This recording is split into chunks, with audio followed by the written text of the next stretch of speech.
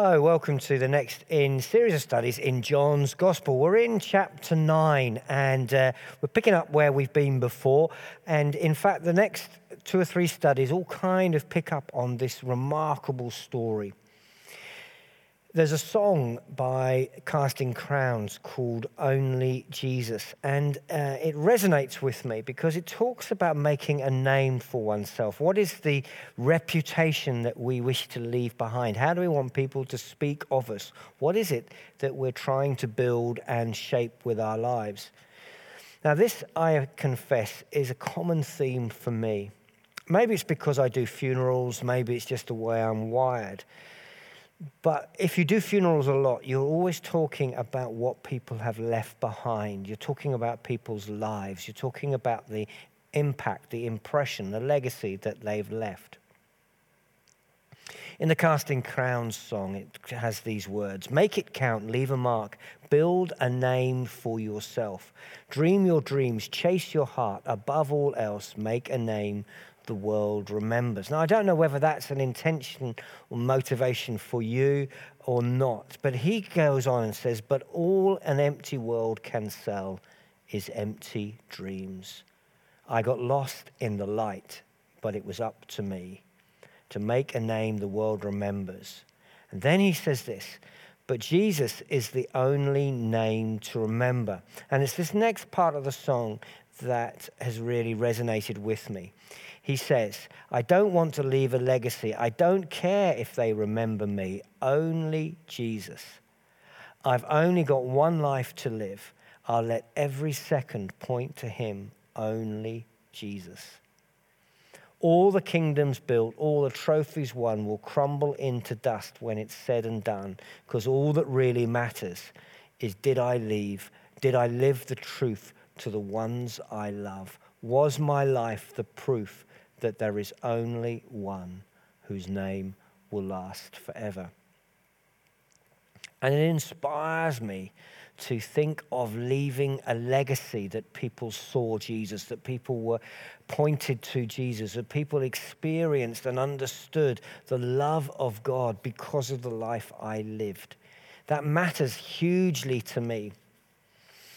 And that lies behind the way we're understanding John chapter 9. Jesus encounters a man who has been born blind from birth, and the disciples asked him whether that was his sin or the sin of his parents. And we looked at this in our last study because he unexpectedly tells them that it is neither their sin and that the work of God might be displayed in him. Now, that's all in our last study and summed up by the way Eugene Peterson in The Message translates or interprets this verse. He says of this, Jesus said, you're asking the wrong question. You're looking for someone to blame. There is no such cause effect here. Look instead for what God can do. And we began to unpack that when it comes to suffering, when it comes to the difficulties in our life, asking the question why ultimately is fruitless. It doesn't help and it doesn't get us anywhere. Rather, we need to ask the question, what now? And Jesus is saying it's not about whose fault this is. It is about what God can now do in this man's life. And I like that question for my own life. What is it now that God can do? Whatever the causes of the problems I may or may not be in, how can I look forward? How can I build something or see God build something worthwhile out of it? So over the next few studies, we're going to unpack this story in the light of this question. How might the work of God be displayed in the difficult part of our lives? How can God bring good out of it? You may recall we looked at our last time about Romans 8, where it says that we know that all things work together for good. In other words, that God brings the bad stuff that Satan or the world has brought into our lives, and he can transform, redeem, bring good out of it when we love him, when we respond to his call on our lives. And we've looked, if you like, at part 1, and there are a number of other parts that are going to unfold over the next few studies. So we want to look for what God can do. Given the problems that we face, the suffering, maybe the ill health, maybe the conflict, maybe the problems that we're facing, the pressures, the anxiety, the fears, we want to look for what God can do. But here's the key secret. It's not about what God can do for me. It's about what God can do for his glory. How might my suffering be transformed that God might be displayed in it? How might my problems and difficulties become used by God for good? And that seems to me to be such a significant and powerful question to ask of our problems. How might that look? What can we do? And I want to suggest that we might want to look in certain areas. We might want to see what God might be able to do. And that might fit a number of boxes. The first thing is this, and the reason I'm asking it, sorry, just to backtrack a sec, is that we are going to facilitate and cooperate and enhance what God wants to do if we recognize and work with it. And I'll talk more about that in my next study. But if we want God to use our suffering for his glory, then we need to see how that might look and cooperate rather than resist it. So the first area is perhaps the most obvious area, that if people see that God answers our prayer and delivers us, rescues us, heals us, then it will be an encouragement to them to also pray and to seek God. If we're able to share with people that we've had a difficulty, we've gone through a problem, and yet God has heard our prayers and answered, then we glorify God, and others will say, the God that's rescued you, the God that's restored you, maybe he can do the same for me. So we want to look for the ways in which God is answering prayer. That's easy if it's a healing in this situation. It's harder when perhaps we've prayed and forgotten what we've prayed for. But the second area is tangential to this, because it may be that our suffering is caused by the prayer not being answered the moment we first pray it. So how can God be displayed in our suffering when we're not healed? How could God's power be displayed in this man's life for all the years that preceded this encounter? Throughout his blindness, how might God have been displayed? So the next thing I want to invite us to cooperate with God in is hope grasped and seen, such that it generates faith in God's future redemption for others. In other words, that when people see that our suffering isn't causing anger and bitterness, and it isn't causing us to give up, it isn't causing us to lose hope or faith, but when they see that we still believe that the future God has for us is greater, and that there will be a day when he answers our prayer, that there will be a time in this time or the next when there is full healing and there is no more suffering, that hope is supernatural, and that hope is infectious. And it causes and gives others hope. As we have hope for our deliverance, so we can help others have hope. And not to fall into the darkness of despair, believing that nothing will ever change and that no thing will ever alleviate of their suffering. Or believing that this life is all there is and there is no point in heaven where every tear is wiped away and every sadness is gone. And we, as we cling on to that hope and believe in a life eternal, can make sense of suffering because we believe there's a time when it will seem insignificant because in the light of eternity, when we've been there 10,000 years, its pain and sting will be much reduced. For if we have a lifetime of suffering here, maybe 60 or 70 years, in comparison, eternity seems to put it all in perspective. In other words, that 60 or 70 years of suffering here, when matched by 60 or 70 years of bliss, followed by another 60 or 70 years of bliss, followed by another 60 or 70 years of bliss, followed by another 60 or 70 times 60 or 70 years of bliss. In other words, eternity, eternal joy. And if we can hold on to that hope that our suffering for now is a light and momentary trouble, as Paul describes it in 2 Corinthians, if we can hold on to that hope, the work and power of God can be displayed in our life. And the third thing that we might look for God doing within us, not only healing and giving us a supernatural hope, is giving us a supernatural peace, a peace that is beyond explanation, that reveals the power and presence of God to others. In other words, God wants people to know the difference that he makes in their life. He wants people to know that his presence can bring a peace that's beyond logical explanation. He can bring tranquility in the midst and the heart of the stormiest storms. And in order for that to be known and grasped, he has to be seen in the life of others. And so we ask God to generate peace within us. We ask God to give us hope.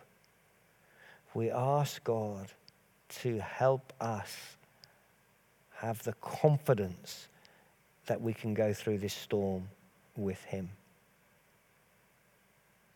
And we say to God, Lord, use this suffering for your glory. Use the peace that you give me for your glory. Use the hope that you've given me for your glory. And with that in mind, we ask God to create in us endurance and the faithfulness to not turn our back on God, that also therefore inspires others to give up. Not to give up, I should say. Because, you see, when we feel like giving up,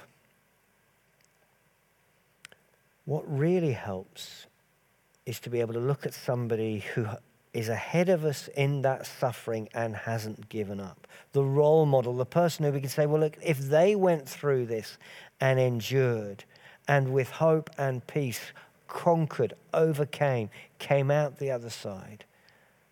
If I can see that in somebody else, I can believe and trust and hope for it in myself.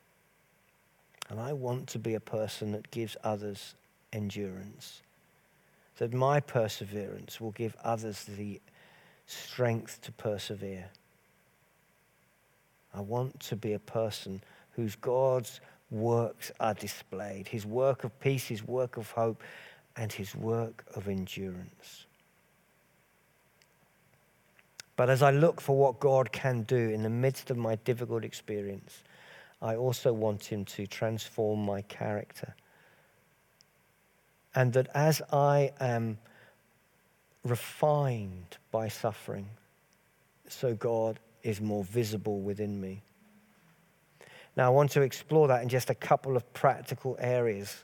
And the first is that suffering produces a humility and a gentleness that, when cultivated, inspires and attracts others to God. When life is easy and everything goes as I want, it's very easy to generate a kind of superiority, a kind of arrogance. If you had my skills, if you had my faith, your life would be as successful as me. But suffering generates a humility, an awareness of the frailty of life, an awareness of our weakness. And that humility draws people to God. It is humility that is attractive, not success. And that humility makes us gentle with the weakness, the difficulty, the fears, the resentments and angers even of others.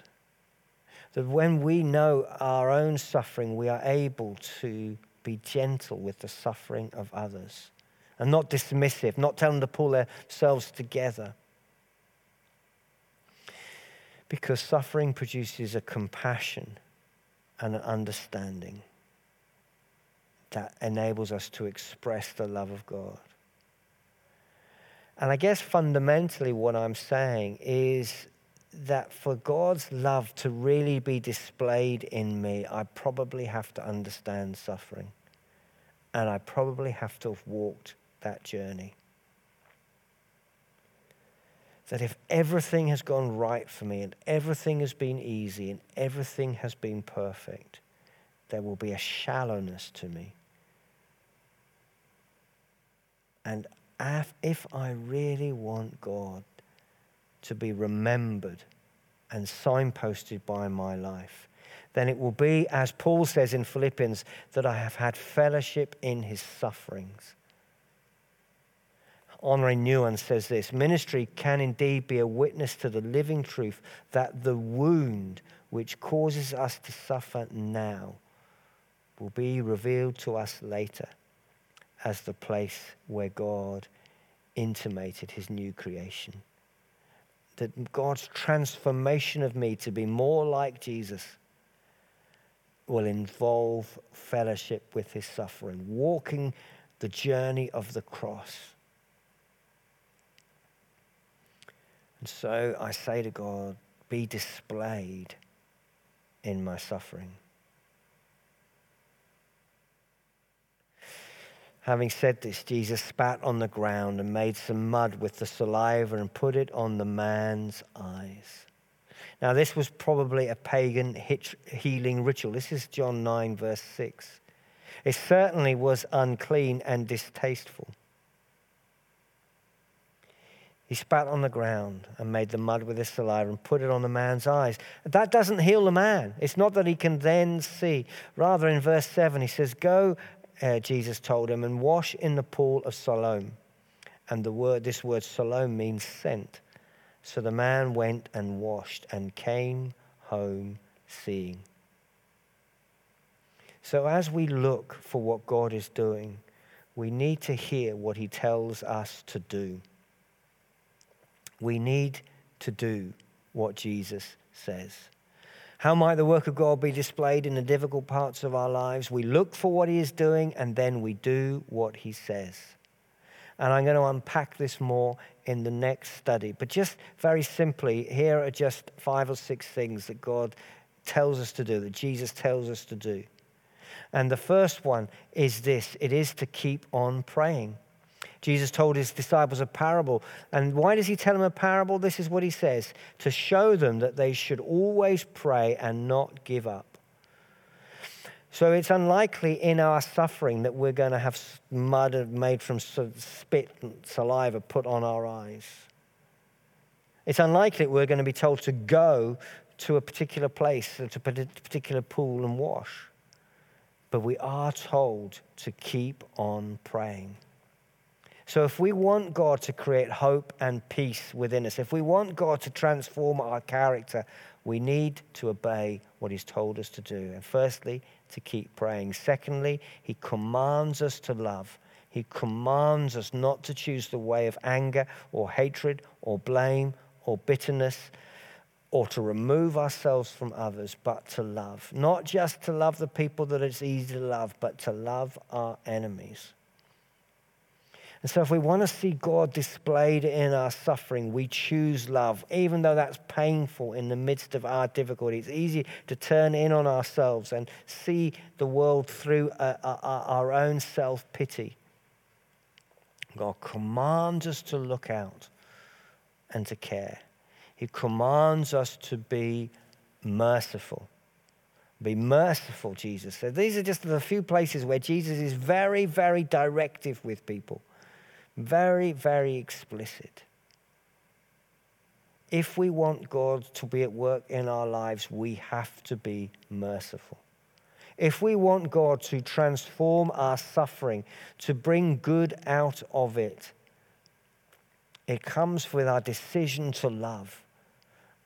And as we love God, we will be merciful. The next verse in Luke 6 says, do not judge and you will not be judged. Do not condemn and you will not be condemned. Forgive and you will be forgiven. The command of Jesus for us may not be to go and wash in a pool, but it is to love with mercy and without judgment.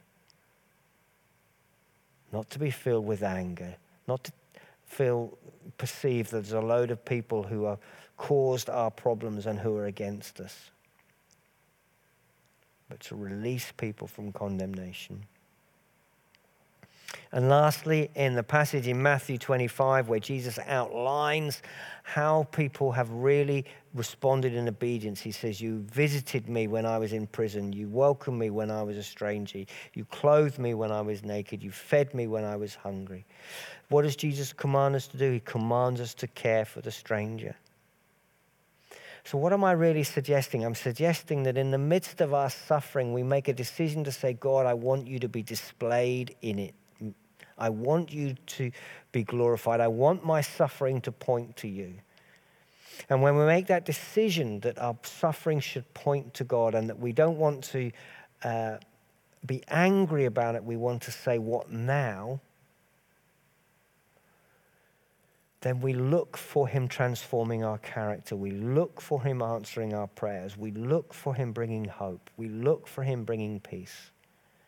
And in the meantime, we keep praying, we love, we seek to be merciful, free from judgment, and care for those who are in need around us. So our questions for reflection as we conclude are this. What is God wanting to do in and through our suffering? What is it that God wants to do? Is he saying, look, I just want to give you hope? Is he saying, I just want to give you peace? Is he saying, I just want to give you humility and compassion and empathy?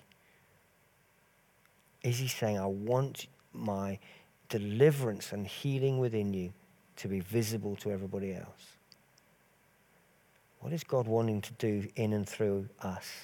And therefore, what is he asking us to keep on doing now? Whilst we wait for that, whilst we cooperate with that. How is he asking us to look out and say, what now? Rather than to look in and say, why? Let's pray together.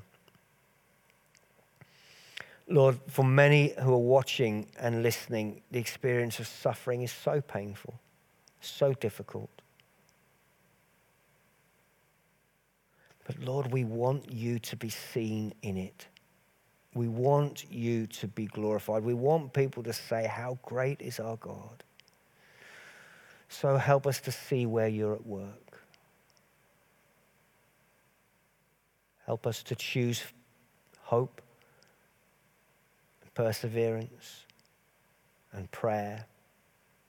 Help us to choose to love. We offer our suffering to you and ask that you will be glorified in it.